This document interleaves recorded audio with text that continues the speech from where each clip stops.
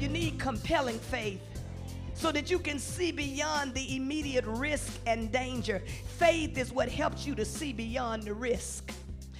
Faith is what helps you to see beyond the danger. And because Joshua was able to see the invisible and believe God for the impossible, you know what God did? Here's a word for somebody. Here's some elevation for revelation. You don't get promoted based on who you can kiss up to. You don't get promoted based on who you're friends with. You don't get promoted based on who you know. You don't get promoted trying to get close to folk that you think can take you somewhere and they don't know where they're going. You get promoted by having faith in a God who does the impossible. I wish I had somebody that could give God some praise. Some of you know you got promoted in spite of the fact that folk tried to block it and stop it. They tried to run interference, but you ought to shout in the sanctuary that you got promoted because of your faith in God. Thank you for tuning in to today's podcast. Come and join us in the sanctuary as we listen in on a dynamic word from our senior pastor, Dr. Gina M. Stewart. Stand forever. As you take your seat, shout my title to your neighbor. Tell them, clear the land for yourselves. Look on the other side and say, clear the land for yourselves. Look behind you and tell them they're stronger than you. They have iron chariots, but you can drive them out. If you believe it, put your hands together and give God some praise. The book of Joshua marks a turning point in the narrative of the Old Testament. It recounts the transition of landless, wandering nomads, if you will, into a landed people of Israel.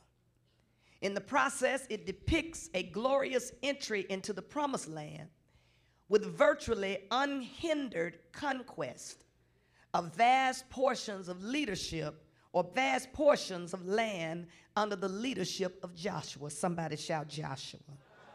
Moses, who was the faithful servant of God, has now died, and the baton of leadership has been passed on to Joshua, his faithful lieutenant who served him behind the scenes for 40 years.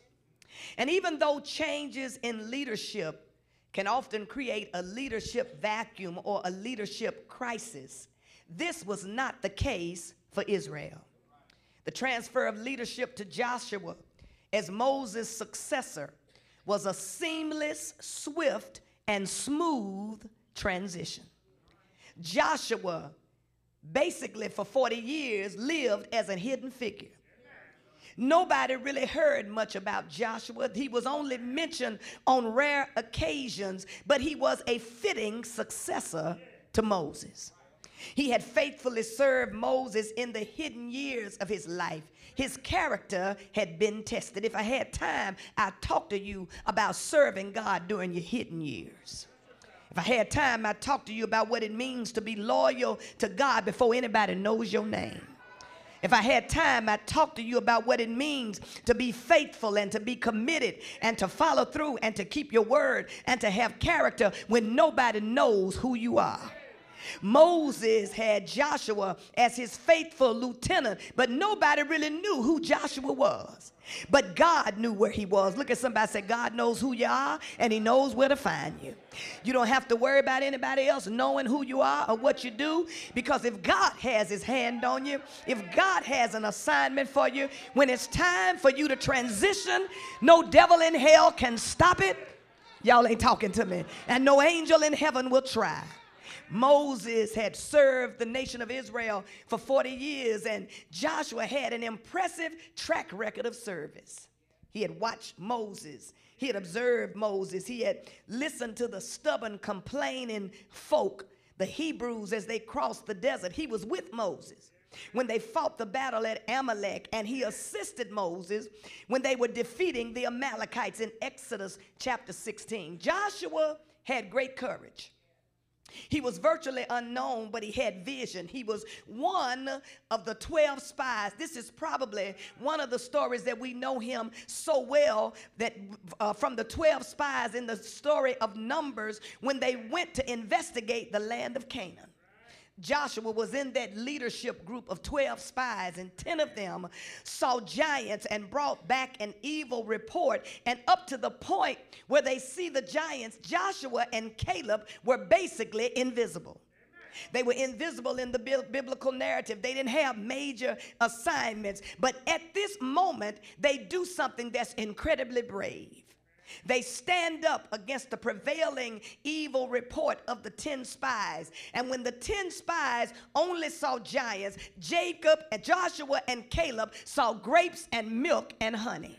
Can you just nudge somebody and say vision makes a difference? I tell you, some people can see some glass and some broken dreams, and other people can see playgrounds. The way you see things makes a difference. Vision really does matter. Joshua and Caleb had a vision, and they proclaimed what they understood to be God's truth. They didn't have a lot of military might. They didn't have a grand plan for a military takeover. They didn't even really have a vision of their own. The only vision they had was built on the memory of what God had already done. Can I park right there and say sometimes the only vision you need is the memory of what God has already done in your life. I thought I'd get a few more amens than that, because there are some of us in here this morning, we're not sure where we're going, we're not sure where God is taking us, but the only vision that we have is the past memory of what God has already done in our life. Can you thank God for the past memory of what he's already done? Can you thank him for the door he opened the last time, for the way that he's already made, for the door that he's already opened, for every mountain that he brought you over? Somebody clap your hands and give God praise for the vision based on past memory. That he got a mighty good track record. Y'all sitting here looking at me funny, but I'm telling you, every now and then when you're not sure, God help me, about what God is up to or about where God is taking you, you need to press rewind. And you need to look back over your shoulder and shout off of your memory. Look at somebody and say, this shout ain't about what God's getting ready to do right now. I'm shouting over my memory. I'm shouting about the doors he's already opened. I'm shouting, God help me, about the way that he already made. I'm shouting about the healing that has already come. I'm shouting for the deliverance that I've already seen. Somebody clap your hands and give God praise for memory. Sometimes you got to shout off the memory of what God has already done. Caleb and Joshua didn't have a plan, but they had memory. They remembered that God had fed them with manna from heaven and quail from heaven. They remembered the 10 plagues. They remembered how God paved a highway through the river and let them cross over the Red Sea without a bulldozer, without any construction crew. And they were convinced that if God took care of them back then, God, I wish I had some help, that God took care of them back then, God's going to take care of them right now. Can you preach to your neighbor and say that you can shout off your memory, but your memory ought to convince you and encourage you that if God did it before, God can do it again. If he made a way last year, he'll do it again. If he delivered you in 2007, I can't get no help in here, he will do it again. Look at somebody, say, I'm shouting off memory and I'm shouting off track record. I ain't got no blueprint of how God is going to make it happen, but what I do have is a track record. I got the proof that God has made a way before, and if he did it once, don't make me holler too soon, he'll do it again. Come on, high five somebody, say he'll do it again. He'll do it again. He'll do it again. They had compelling faith. I say you need compelling faith so that you can see beyond the immediate risk and danger. Faith is what helps you to see beyond the risk. Faith is what helps you to see beyond the danger. And because Joshua was able to see the invisible and believe God for the impossible, you know what God did? Here's a word for somebody. Here's some elevation for revelation. You don't get promoted based on who you can kiss up to. You don't get promoted based on who you're friends with. You don't get promoted based on who you know. You don't get promoted trying to get close to folk that you think can take you somewhere and they don't know where they're going. You get promoted by having faith in a God who does does the impossible. I wish I had somebody that could give God some praise. Some of you know you got promoted in spite of the fact that folk tried to block it and stop it. They tried to run interference, but you ought to shout in the sanctuary that you got promoted because of your faith in God. Because Joshua had faith to see the invisible and believe God for the impossible. Here it is. He inherited the role of leader. God, I wish I had time to talk about how we in places we ain't supposed to be. Look at your neighbor and say, can I shout now or do I have to wait? Come on, sometimes you can be in a role for so long you forget you ain't supposed to have the job. You forget that you was not the one. You forget you were the least likely. You forget that you didn't fit the profile. You forget that everybody tried their best to ensure that that you didn't get the promotion, but you got it and you've held on to it, and no weapon has been formed against you shall prosper or has prospered. Somebody ought to thank God that you've been in it so long you've forgotten that it was a miracle. God made a miracle happen, pull some strings to see to it that you would be where you are right now. Clap your hands and give God some glory. Here it is. Joshua is 80 years old. Don't miss this. Look at somebody and say, you ain't never too old. Sometimes we think when you reach a certain age, the statute of limitations has passed. But I've come to tell you that Joshua is 80 years old. And this is good for somebody. This is a word for somebody, because some of us have lost time. Some of us have lost time because we were foolish. Some of us have lost time because we just weren't paying attention. Some of us have lost time because we didn't necessarily know God and didn't realize that God had a plan for our lives. But somebody needs to know that based on the fact that Joshua is 80 years old, when he assumes the role of leading the nation into Canaan, he is advanced in years, but he's ready to lead the people in conquest because he has a steadfast hope in God. He's given the privilege of leading the people into the promised land. This is where we are now in today's text. They have, after the conquest, the children of Israel are now ready to cease their wanderings in the wilderness. They're ready to settle in to the promised land. Joshua has the assignment of dividing the territory. They are now in the promised land. They're getting ready to split up the land. Okay, I'm trying to paint the picture. The allotment proceeded without difficulty, and until Joshua got to Ephraim and Manasseh. You know, ain't nothing gonna go smooth without somebody saying something. Y'all ain't saying nothing. I said nothing is going to go off without a hitch, without somebody saying something. The allotment went smooth until they got to Ephraim and Manasseh. Somebody said Ephraim and Manasseh. Some people say Ephraim and Manasseh. Now, who was Ephraim or Ephraim and Manasseh? Now, they really weren't Jacob's children. I want you to get this history. They were the children of Joseph and Asenath, who was his wife that he married while he was in Egypt. Stay with me. You remember that when Joseph was sold into slavery and he went through all these challenges and he eventually was promoted to be second in charge to Pharaoh. And while he was there, he lived in Egypt because he was the head Negro in charge. And while he was there, he met a black woman. Notice now, he in Egypt. Ain't nothing white in Egypt. I'm trying to help y'all during Black History Month. His wife, y'all ain't talking to me, but I'm going to go on and preach to myself. Look at somebody say, Egypt got black folk in it.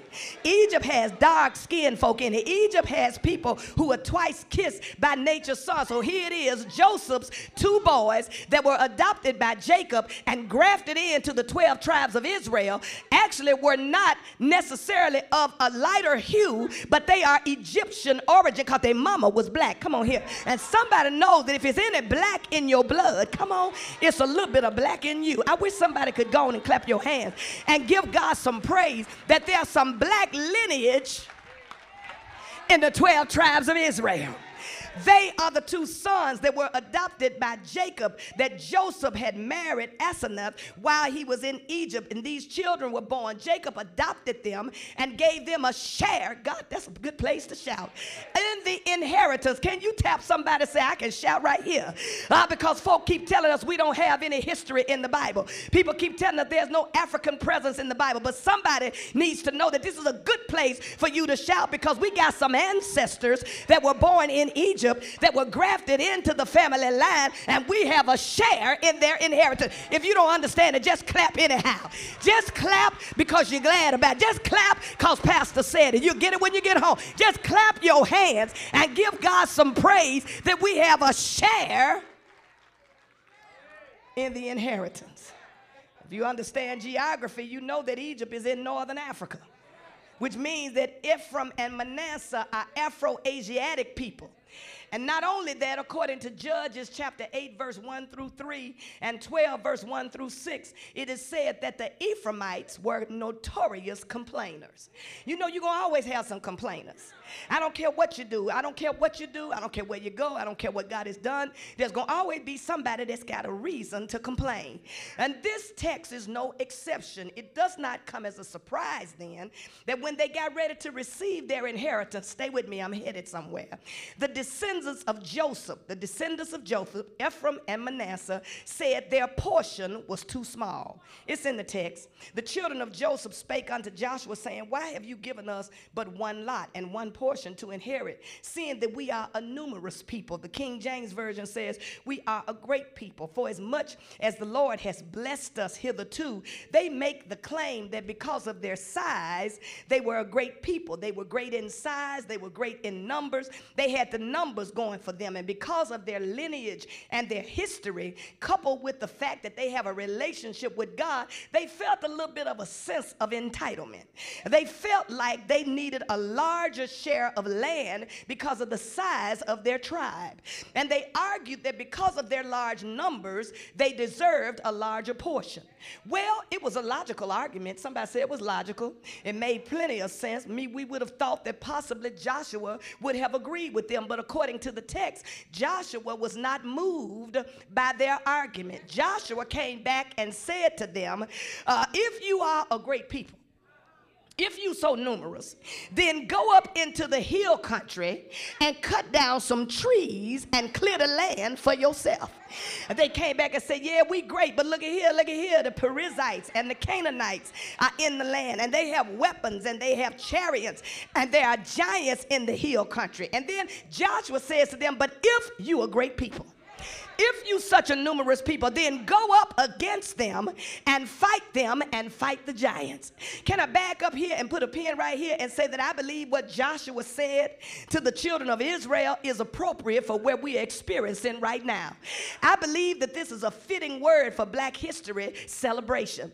If we are so numerous, since we are a great people, go up in the hill country and clear the land for yourself. Can you just preach to somebody and say every now and then you got to clear the land for yourself. Every now and then you got to realize Superman ain't coming. Every now and then you got to realize that don't nobody owe you everything just cause you breathing. Every now and then you got to put some elbow grease on your elbows and you got to get up and clear the land yourself. If you are a great people, then clear the land for yourself. Can I tell you why I'm preaching this? Because in this age, this climate that we are living in, where we are witnessing a rise in white supremacy, a resurgence of the KKK. They ain't even shamed no more. They done almost come out their robes. They done almost took the hoods off their heads. Y'all ain't saying nothing.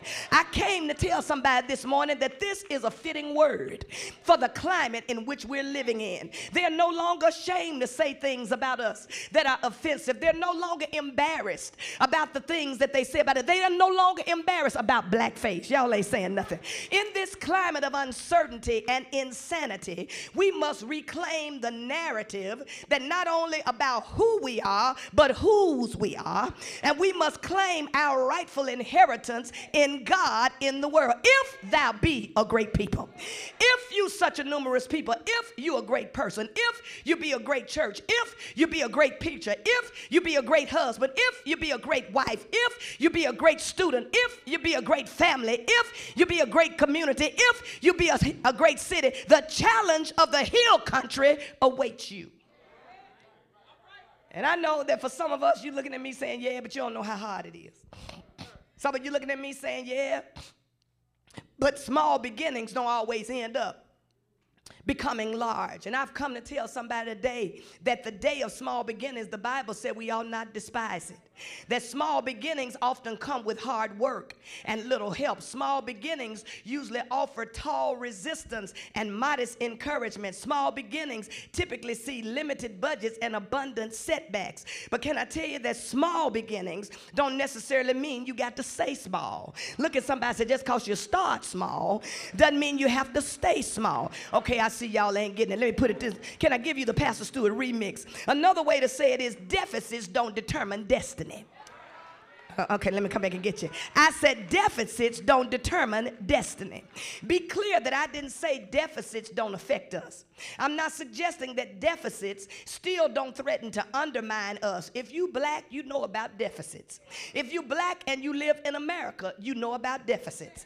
Almost every black person in America has experienced the sting of disrespect on the basis of being black. A large but undetermined number of black people feel acutely disrespected every day of our lives. You can get arrested for being at a swimming pool party. You can get arrested for selling cigarettes. You can get arrested for driving while black. Not only can you get arrested, but you can be shot while running away from the police. Some of us know what it's like to be disrespected in America. We see discrimination. We see it in the subtle ways and the explicit ways. We know everyday racism. We know what it is to see racism incorporated into structures to undermine our upward mobility. We see how they legalize mass discrimination and legalize mass incarceration. And we know what it's like to start off behind what Dr. Sam Proctor would call the scratch line. We also know that in many instances, some of us have inherited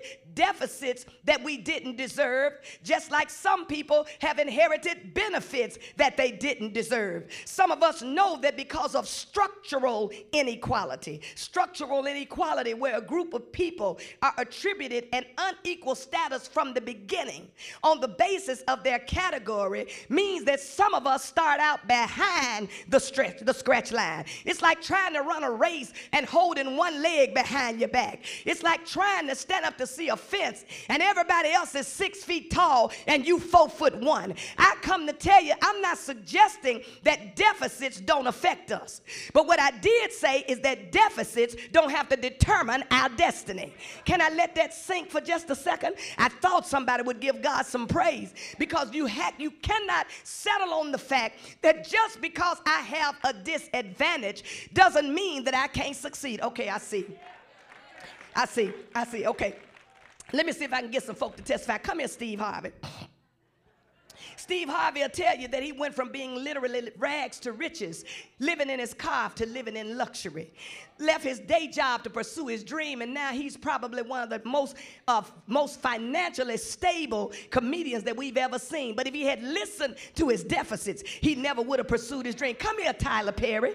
Come on and testify. Tyler Perry grew out of a troubled home in a poor neighborhood in New Orleans, Louisiana. Used to work as a bill collector. Somebody shout, a bill collector. Eventually scraped together enough money to rent a small theater and a stage play. Only 30 people were initially in the audience. Somebody shout 30 people. Just 30 people. This is why you can't count numbers. God makes numbers count. Some of us get discouraged because of the numbers, but baby, you got to keep on pushing.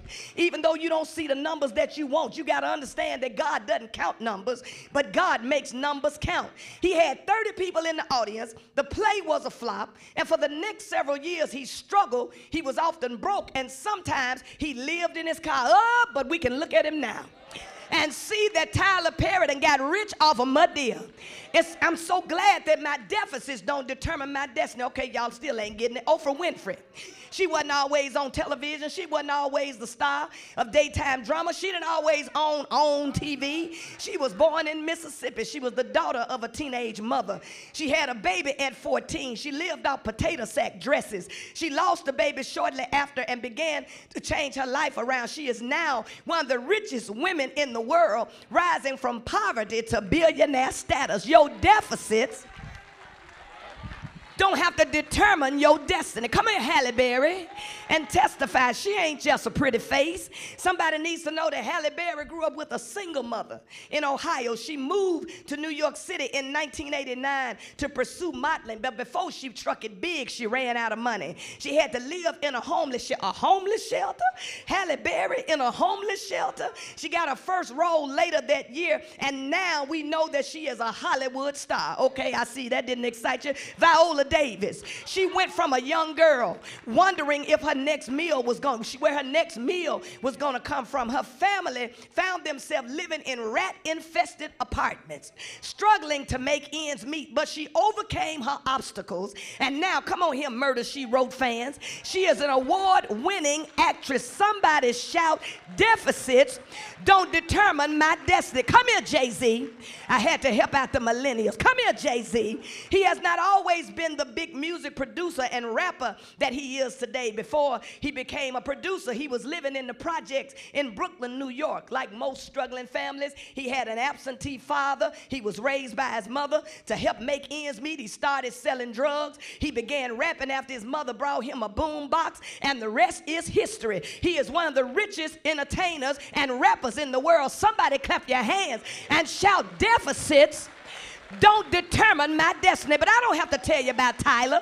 I don't have to tell you about Oprah. I don't have to tell you about Viola. I don't even have to tell you about Jay-Z. Some of you in this room have your own story to tell if we tell the truth and shame the devil. We ain't always lived where we live. Haven't always driven where we drive. Y'all looking at me funny?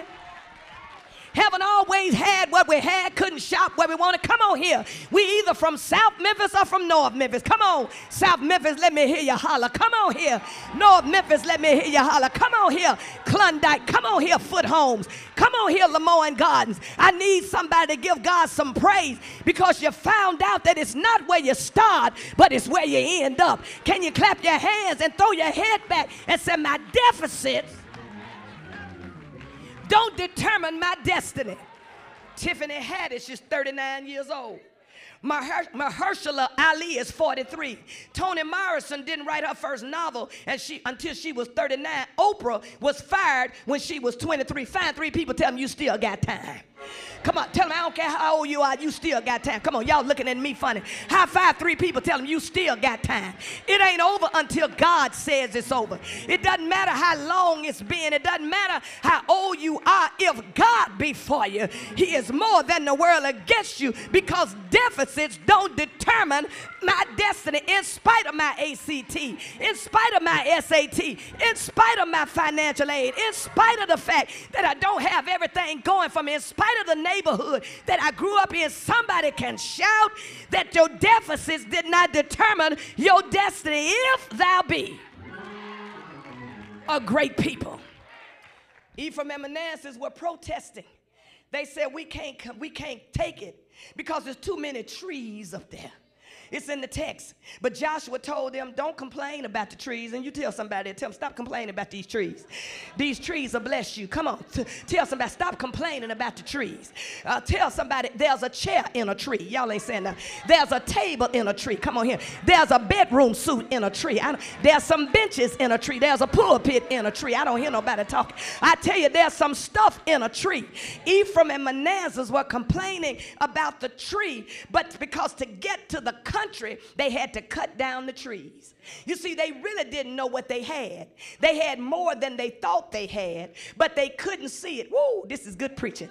Because they couldn't see the forest for the trees. Every now and then you got to cut down some trees. God help me. So you can see just how much you got. I wish I had somebody in here that could praise God for your trees. Come on, tell him thank you for your dogwoods. Come on, tell him thank you for your magnolias. Come on, tell him thank you for every tree that you got to cut down. Because in other words, what Joshua is saying to them is that even though you can't see the forest for the trees, if you get in there and you cut them trees down, you'll discover you got more than the rest of the folk. But because you got, God help me, because you got trees, you missing out on the bigger picture. Shake somebody's hand and tell them, clear the land for yourself. But they didn't understand Joshua's rebuke as I hurry to a close. They said the hill country is not enough for us. The Canaanites live in there. They said the giants are over there. And they have settlements, and they're in the valley of Jezreel. In other words, they said, we know we got the numbers. We know we got the size, but we ain't strong enough. They wanted the land already cleared. Can I tell you, touch somebody says sometimes you got to work. Every now and then you got to work. Ain't nobody finna give you nothing. There are folk that think people owe them something because they breathe. And I know you're getting to get swole up. But snatch somebody's hand and say, sometimes you got to work. The Bible said if a man don't work, he ought not eat. And as long as your 10 fingers are working and your 10 toes are working and your mind is working and you ain't getting no check on the 1st or the 15th of the month, I don't hear nobody saying something. Sometimes you got to work. Come on, somebody shout work. Work. Ain't nothing wrong with working. And every now and then you got to do what you have to do until you can do what you want to do. Can I tell you that I used to tote urine in a doctor's office?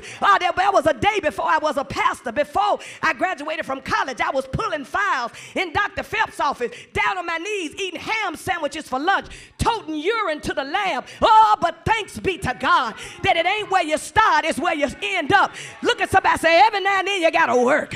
You might have to work at 7-Eleven. You might have to work at McDonald's. You might have to flip some burgers. You might have to pump some gas, but high five somebody and tell them you got to work for it. Oh, ain't nobody owe you nothing because you're black. We don't owe you nothing because you're breathing. We don't owe you nothing because you're a woman. We don't owe you nothing because you've had struggles. If our ancestors could do it, if our ancestors could overcome, if our ancestors could build colleges and hospitals and schools and savings and loans, what can God do with us? Clap your hands and throw your head back and say, sometimes you got to work. In other words, what God was suggesting, what Joshua is suggesting to them is that their argument did not land. It failed because they just wanted the land already cleared. Look at somebody and say, sometimes you got to work for this land. Sometimes you got to clear this land yourself. Joshua said to them, if you be a great people, if you are so numerous, then go up against the Perizzites and the Canaanites and the giants. He's telling them that they will defeat the Canaanites despite the power of the enemy. In other words, what Joshua is telling them is that you got a promise of victory, but every now and then the promise has a fight attached to it. I wish I had some people in here that know that every now and then you got to fight. You can't roll over and play dead. You can't assume that because it's hard that it can't be done. Tell somebody you have to fight for what's yours. And this is not a physical fight. Sometimes it's a mental fight.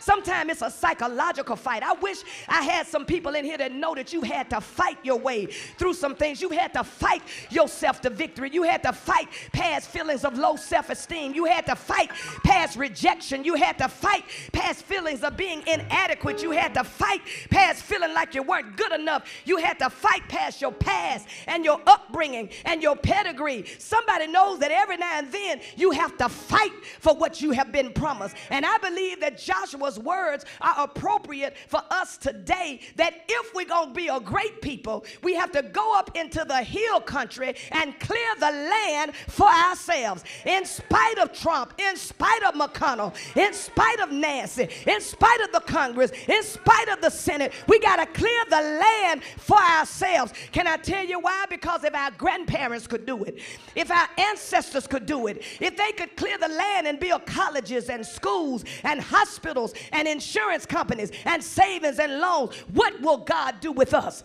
Some of us make more money in a month than some of our ancestors made in a year. Can you shake somebody's hand and tell them you ain't powerless? You have power to tread on serpents. You have the power of God that is on the inside of you. And as uncertain as these times are, with discrimination, with record unemployment, with a dysfunctional Congress, with income equality, we must recognize who we are. We must recognize that we still have a great inheritance. We must recognize that we belong to God and that the challenge of the hill country awaits us. And I would be remiss if I did not say to you today that the hill country is rough. Look at somebody and say it's rough in the hill country. The Perizzites and the Canaanites are in the hill country. That's why folk don't want to go to the hill country. Because the Perizzites, our enemies, are in the hill country. They have their weapons of iron and their chariots. People who don't want us to be free are in the hill country. People who don't want us to succeed are in the hill country. People who don't want us to flourish are in the hill country. People who think they're better than us are in the hill country. People with privilege are in the hill country. People who resent our success are in the hill country. People who oppose God's plan for our lives are in the hill country. Dream killers are in the hill country. Racism is in the hill country. Sexism is in the hill country. Classism that impedes our progress is in the hill country. There are all kinds of challenges. There are obstacles and people in the hill country. They'll tell you that your dream is too big. They'll tell you that your dream is too ambitious. They'll tell you that ain't nobody in your family ever done it, and so ain't no need in you even thinking about it. They'll tell you that people that have dreamt what you dream have all fallen on their face. They'll tell you about all the stories of people that tried what you tried and they did not make it. They'll tell you that it can't be done. They'll stand in opposition to your dreams and your vision. They have iron and chariots and connection and money and influence and methods and mean. But can I get some witnesses in here who know who you belong to, who know who you are and whose you are, that despite a legacy of slavery, despite Jim Crow, despite segregation, despite dehumanization, despite discrimination, we are a great people. We are the descendants of kings and queens. We are inventors and innovators and dreamers, and God is still doing great things through African American people, opening up schools in Africa, in Akron, Ohio, with LeBron James, who's opening up a promise school to give children a chance that he did not have, like folk like Oprah, opening up schools in our South Africa to give girls a chance that she didn't have, like people in our own lives who are doing things and have helped us to cross the challenges so that we could have a better life. Is there anybody in here today that knows that we can still do great things because we serve a great big God? And that's a good place for you to give God some praise. Look at somebody and say, I'm a great people because I serve a great big God. I serve the God of the universe. I serve the God that is able to do exceedingly and abundantly more than I can ask, think, or imagine, according to the power that's at work in us. I serve a God who is able to keep me from stumbling and to present me faultless before the presence of his glory with exceeding great joy. I serve a great big God. His kingdom is an everlasting kingdom. His dominion is an everlasting dominion. I can do what God says I can do, and I can have what God says I can have. If I were to borrow the words of my good friend, Dr. Carolyn Ann Knight, she said they gave us sorrow and we gave them songs. They gave us straw and we gave them bricks. They gave us seed and we gave them cotton. They gave us trouble and we turned it into a testimony. They gave us pain and we wrote poems.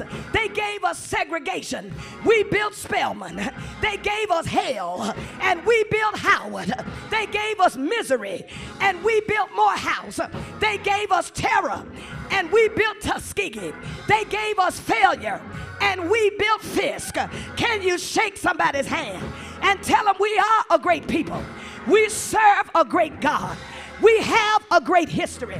We got a great heritage. And now we are the children of God. And it does not yet appear what we shall be. But when God gets through with us, I wish I had a praise in church. We're coming forth like pure gold. Can you shake that hand and tell them this shout is because I'm a chosen people. I'm a chosen generation. I'm a royal priesthood whom God has called out of darkness and into the marvelous light. And I hear Jesus saying, who is the author and the finisher of our faith. Shake that hand and tell somebody, you are a great people. You are a great nation. You can do anything. You can do what God says. You can have what God says that you can have. I hear Jesus saying, behold, I give you power. Shake that hand. Tell him I got power, not just for a shout, but I got power to start a business. I got power to open a school. I got power to follow through on my dreams. I got power. Has thou not known? Has thou not heard? Can I preach it like I feel it? That the maker, the creator, the everlasting God, neither faints nor gets weary. Shake that hand. Tell him you may be tired, but God never gets weary. He gives power. I wish I had some help. Come on, preach like you feel it. He gives power. Come on, help me preach it.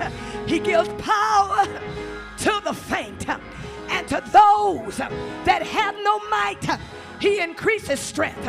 Even the youth shall faint and be weary, and young men shall stumble and fall. But they that wait, I said, they that wait on the Lord shall, wish I had some help, shall renew their strength. Grab that hand. Say, I feel strength coming. Grab that hand and shake it and rock it. Tell them I got strength. I got power to tread on serpents.